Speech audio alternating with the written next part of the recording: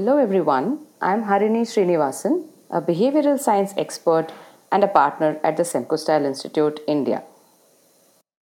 A little about the history of the Semco Style Institute. This institute was founded by Ricardo Semler and is headquartered in the Netherlands. We help companies improve business performance by unlocking human potential. Our practices are derived from the lessons learned at Semco, a company Ricardo inherited from his father. He has chronicled his experiments in his best selling books, The Maverick and the 7-Day Weekend. Hi, folks. This is Ramesh Doriraj. Welcome to the Semco Style Institute Shape the Future of Work podcast. I'm also a partner at Semco Style Institute, a best-selling author, coach, and mentor for CEOs and sales leaders. We want to have conversations with the smartest people who can help us understand the best way to manage companies in this new era that is unfolding right before our eyes. Our guest for this episode is Neeti Sharma, Senior Vice President at TeamLease. She currently heads the Skilling and Upskilling vertical, which includes the TeamLease Skills University, which is India's first skills university, and programs funded by state governments and corporates. Neeti takes particular interest in women entrepreneurship. She has diverse experience in the domains of education, employability, international sales and marketing, operations, and customer service. TeamLease staffs its employees at over 3,000 client locations, and they need to have enormous trust in their employees to do the right thing. And also, they need to be trustworthy to their employees and their clients for their long term success. In this episode, we want to explore trust and alternate controls that have been the fundamental reasons why TeamLease has grown to be one of the leading human resource companies and a Fortune India 500 company. Welcome to the podcast, Neeti. Thank you for your kind introduction, Ramesh. It's wonderful to be part of this podcast series.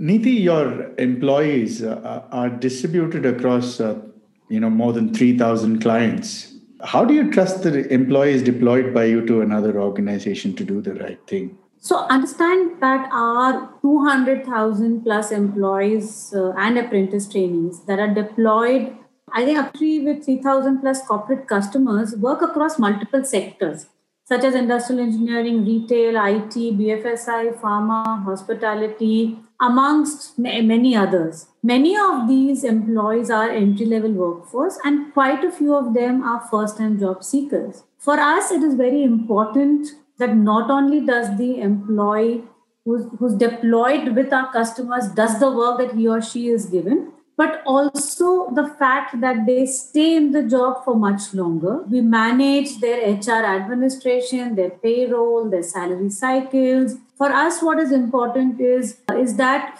before we ask the employee to trust us, because the volume of employees is extremely high, we have to show that we trust them. Because trust begets trust, right? All of us know that.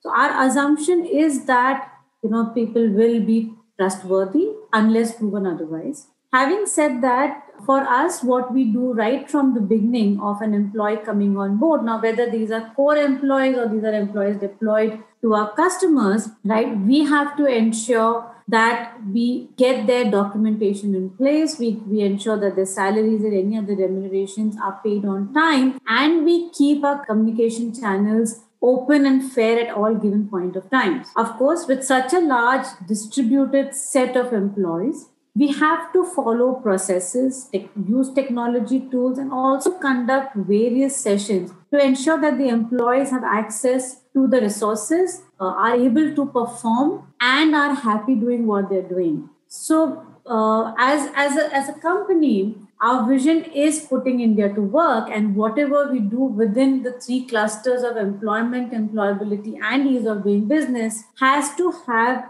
an employment outcome for every individual or an organization that we come in contact with. If we are not able to trust our employees, and if our employees are not able to trust us, we will never be able to achieve our goals of putting India to work. For trust to happen, there needs to be a mindset that is developed within the company.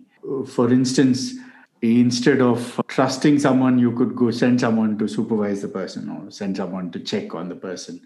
But in your model, where your employees and your temp workers are distributed across so many locations and so many places, there definitely needs to be a higher dependence on trust rather than on supervision and control. How do you develop that mindset within the company? For us, trust is the cornerstone of workplace productivity and employee engagement, right? Like I said earlier, only when you show your employees that you trust them can you expect them to trust us. Of course, having said that, it does not mean that there is going to be blind trust, right? There have to be systems and processes to ensure that work doesn't suffer because of an individual's personality, capabilities, integrity. But we believe that people come in with all these behavioral traits when they join us. Our core employees who work with us day in, day out, there are processes and systems that we put in that managers actually have to work towards gaining trust of their own employees. Managers are skilled and upskilled continuously, handheld into these positions to ensure that they keep the teams together. They ensure that the teams are actually trustworthy. And whenever we have seen cases of people, not doing what they're expected to do, or, not behaving the way they're expected to behave, action is taken absolutely immediately. We also believe that by rewarding achiever, or by not rewarding non-performers, we are actually rewarding achievers. So I think communication across organization is very clear that while your business performances have to be where they have to be, I think your ethics, your workplace behavior also has to be at par with the company's policies. We have values, right, which are listed, where we keep reiterating to our employees across the organization. But we also know that to get to the values, there are no shortcuts. Nobody can actually get things done by not following the right processes. And this is something, as an organization, culture and behavior we inculcate in every employee who walks into our door. As a company, we are a very frugal organization. We don't believe in overspending for the sake of overspending, but we believe that any money that has to be spent, and then that's an investment for our future. Every employee actually starts believing that when they walk in to our organization. We have to ensure that our communication to each employee, each customer is the same, and that's our endeavor. So right from managers, right from leaders, the management team, the board, the human resource department, all of us ensure that the communication in these aspects is uniform. The other thing that we actually enforce with our managers is to display this as part of their own behavior, because if they are not behaving in a certain manner, you can't expect their employees or their team members to behave in that manner. And people pick up body languages, pick up people's signals which are not spoken, right? So our managers, our leaders are actually taught these things in classrooms, in meetings, in various forums, to ensure that they exhibit the values day in, day out. And that's really where our employees pick up the noise that we're not making. They understand the need to be trustworthy and ensure that they follow the path the company believes in.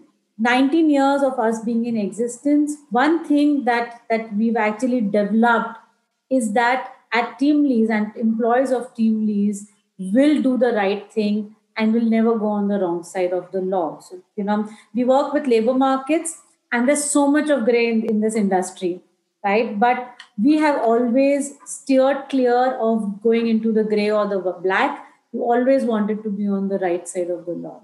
I think these are things that we continuously do. As an organization, while we are a publicly listed company and almost a 20-year-old organization, in our heads, we are a startup. So I think the DNA of our company is to be agile, is to keep thinking on our feet, is to keep changing all the time, but ensure that this communication goes across to all our team members, all our employees, all our customers, so that there's unity in what we are doing, and there's trust. Our business plans, what we started in Jan-Feb this year have obviously gone out of the window and have changed every week, every day, and every quarter now.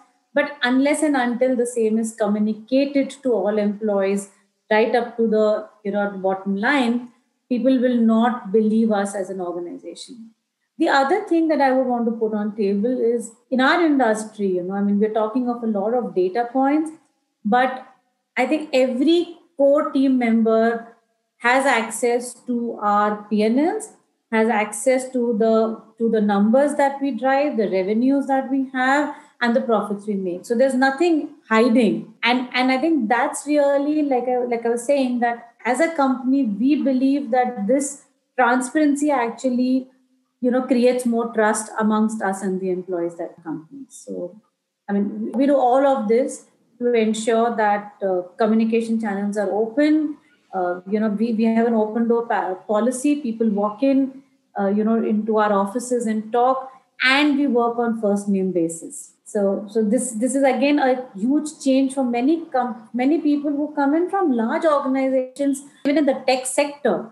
They're still not on first name basis, but we believe that each one of us are at par with each other. And unless that happens, employee engagement, productivity, and trust is not going to be in the organization.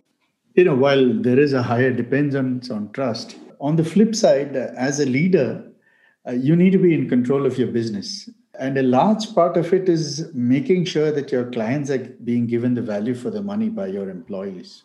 So, what are the mechanisms, you mentioned processes and controls, that you've implemented that helps you stay in control of customer service delivery quality, while at the same time not overwhelming your employees with needless reviews and status reports and stuff like that? So, Ramesh, when we started 19 years ago, obviously we had put in certain systems and processes, but most of them were manual and decentralized, right? And obviously we learned the hard way around, because there was no one single ERP that enabled us to do what we had set ourselves to do when we started, right? Even today, actually, there is, whether it's SAP or whether it's Salesforce or whatever, it's any other technology platform, there is no one platform that can actually give us everything that we require.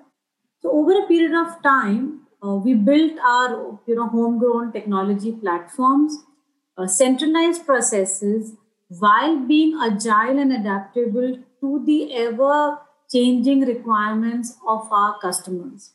So a couple of things happened, right? Yes, we did centralize processes, at Bangalore, and which is where our largest back office teams are. But we also paid a lot of emphasis on, in a way, if I call it self-service by our customers. So we didn't want to keep sending them data, keep sending them emails, and eventually all of that gets lost in the tons of emails that they get on a daily basis. And then, then there is dissatisfaction, which is, I didn't know this happened and I didn't get your email. There was no conversation or nothing of that sort. So while we have technology platforms which we use for our processes internally, our customers have equal access to the tech platforms where they can themselves get information of the employees deployed at their workplace. They could actually, get attendance punched in. They could get, their travel details punched in. They could actually even get their performance appraisals done on these platforms. So many of the customers want to keep performance appraisals away from, basic processing, salaries, remunerations, and things like that. But the information is all in one place. We've also developed integrated platforms where clients could monitor when the employee is coming in, when they're leaving, where are they traveling. So geotagging got built in over a period of time, right? And your whole attendance system got centralized at the customer side, and got access done. But we did not pull out from having conversations with the customers, because customer relationship is all about relationship. So yes, what we did using technology was take the redundant job out of our team members and the client side, but we continue to build relationships on the ground with customers one on one, because we believe a fine balance of centralized processes but decentralized relationships work in the long run for all of us. I think that is one area that we have actually kind of stabilized in the last many years. Many years. I mean, FII, we probably process a little over 250,000 payroll records every month, and we conduct learning and upskilling for over 20,000 people monthly. So we need processes, we need technology platforms to help us, but we also need people on the field who are skilled enough to maintain relationships, manage client expectations, and of course give them what they're looking for. For us, customers are also the 200,000 employees and associates and apprentice trainees that are deployed at customer side. They're also our students, our learners, and of course many other agencies such as government institutes, bodies, campuses, universities. So for each stakeholder, relationship or customer satisfaction definition is very different. So we've kind of bucketed them into what are the expectations and how much can we do. Having said that, it has been a difficult journey for us. We've not got it right the first time, the second time, and this balance between standardized central operations to non-standardized, decentralized relationships has been a learning process for us. But we believe that a fine balance between the two is the right way forward for us. So for continuing good customer relationship, for continuing returning customers. And here I would also like to emphasize on our own employees, because customer relationship is not just external customers. We've also got internal employees who we believe are our customers, and as leaders, as management, we have to ensure that they are satisfied with what they have come in for. So whether it is their goals, their KRAs being simplified for everyone to understand, whether it is the salaries and the remuneration packages, or the internal systems and processes that we've set for them as well. So, but we would not have it right without use of certain standardized processes, a lot of technology usage, including bots, and of course, the relationships that we develop. You talk about stakeholders, not just customers, when it comes to service delivery. Kind of eases my next question, which is around stakeholder alignment. Obviously, it had to be a very, very large factor of your service delivery, as you've already said. Given the nature of the engagements, you did mention a little about technology and centralized process vis-a-vis distributed relationships. And you talked about this iterative way in which you've kind of perfected this model. Can you talk a little more about that, especially with the stakeholder alignment as the focus? So, given the fact that we are a public limited organization, our stakeholders range from investors, board, clients, employees, learners, right, and our vendors. So for us, the alignment across stakeholders with a vision of putting India to work, right, had to be reiteration of this one particular aspect every time we speak to our stakeholders.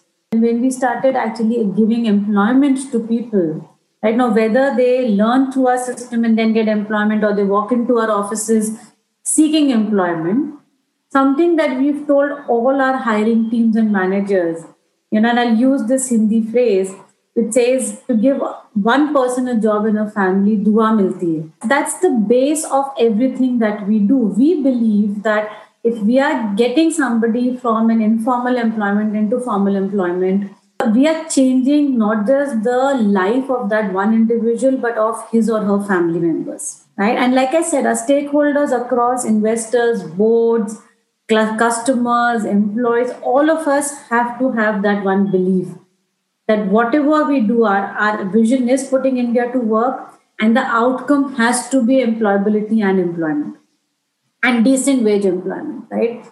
So while yes, it's about reiteration with all our stakeholders on a continuous way, I think for us this is becoming or this has become a way of life. Okay, where not only do we talk about it, but we exhibit making this change. I'll give you a case in point.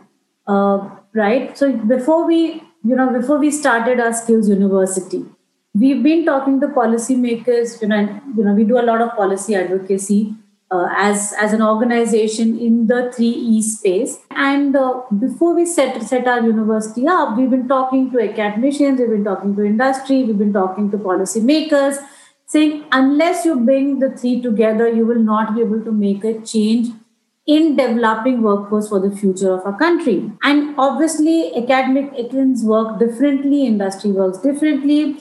You would have heard from everyone saying industry academia connect is missing. Nobody wants to help each other.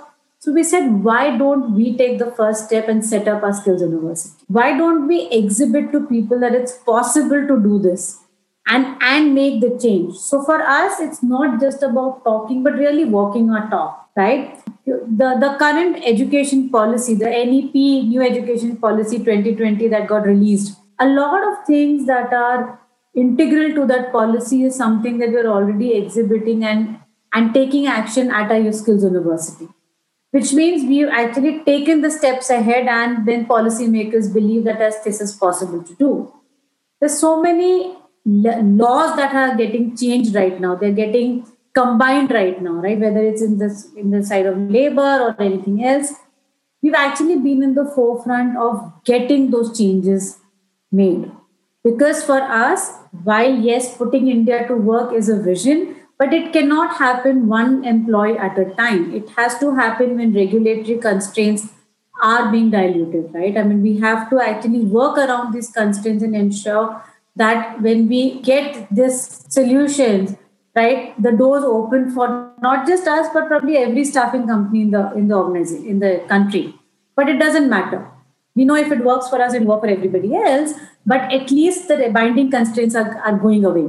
So while we recognize that what are the binding constraints we have, we also try and work around these binding constraints and ensure that doors open up for us, something that has not happened for many other organizations. Another example I'll give you is in 2014, an apprentice scheme got announced by Ministry of Human Resources and Ministry of Skills and the National Skills Development Corporation. And this scheme was called the NEEM scheme, which is National Employment and Employability Mission. Now, this was in a way the first public-private apprenticeship scheme in the country, because before that, apprentices meant for the manufacturing sector, apprentices meant kids who were pass outs from ITI would become an apprentice for 18 months, was seen as low-cost labor, and abused at workplace, and then they move out. Another case in point that I would like to put across here is our advocacy towards setting up an alternate apprenticeship program. Erstwhile Act allowed apprentices to be taken largely in the manufacturing industries, and they were mostly ITI pass outs. Right? In 2014, Ministry of Human Resources, along with us, put together an apprenticeship plan and a scheme, which was then announced as National Employment and Employability Mission.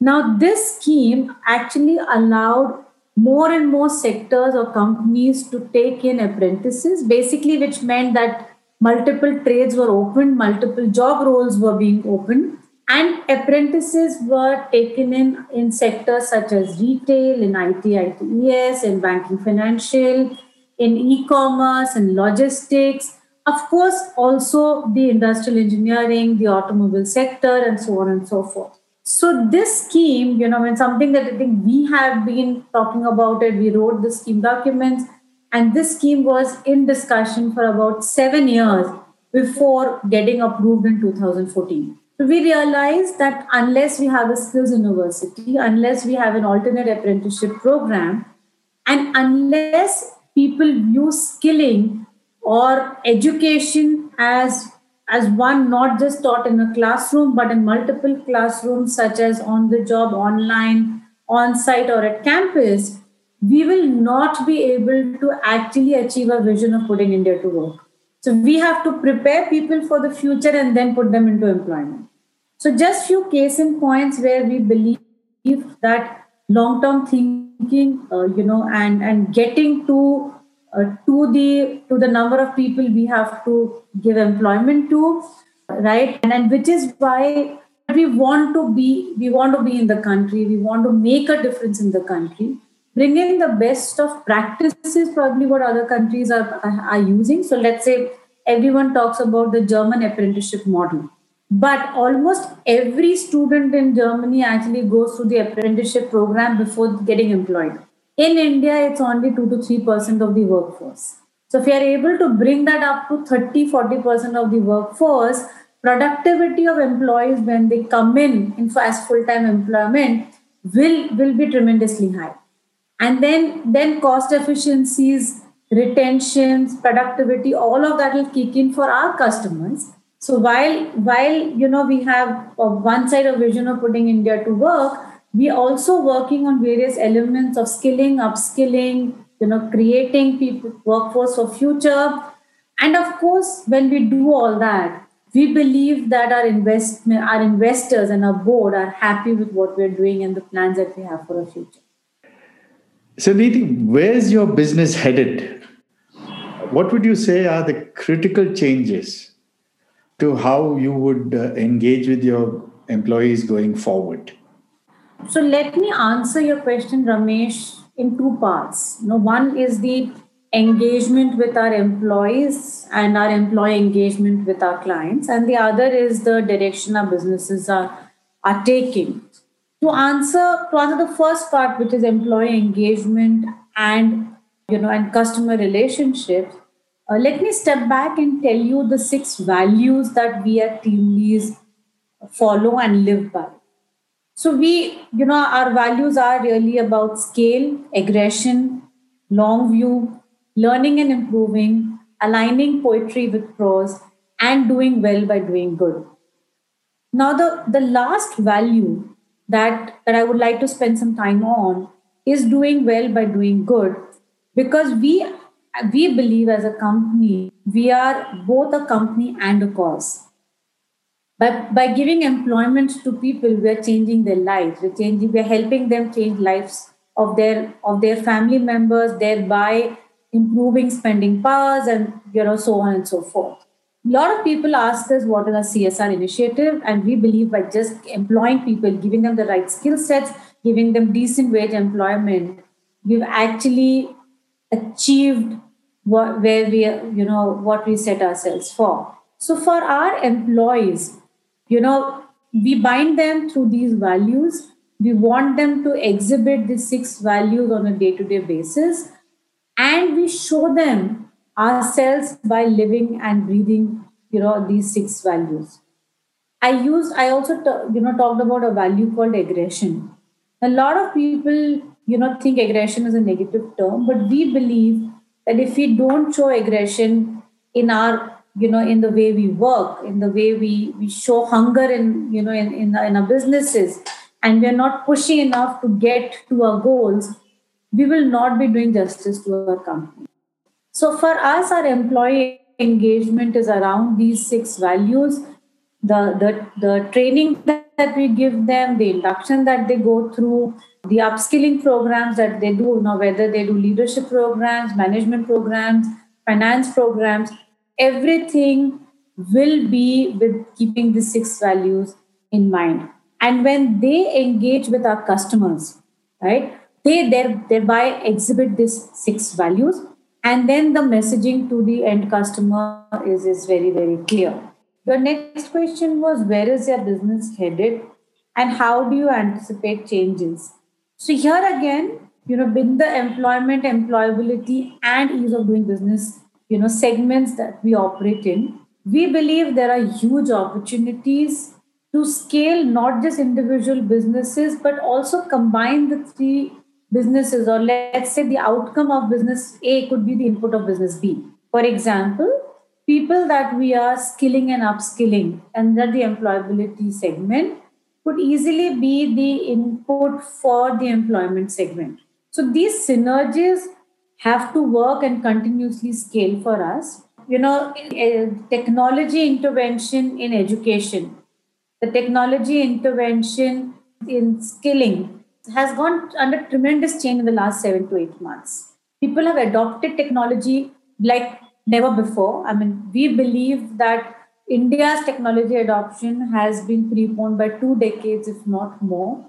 Now, whether it is the industry 4.0, where automation is actually displacing certain jobs and new jobs are getting created, thereby requirement of new skills, or use of technology in learning in the way we are working, is giving us directions on how we want to work and where our businesses can head. Our next 5 year roadmap is to become a 15,000 crore organization with a certain profit margins across the three business segments, and interventions of technology, of learning, and of governance are the way forward for us. Because as an organization, while we want to reach scale, we do not want to in any way compromise on good governance and good management. So these are things that I would like to put on the table, Ramesh. Thank you so much for listening in, and we shall see you on the next episode.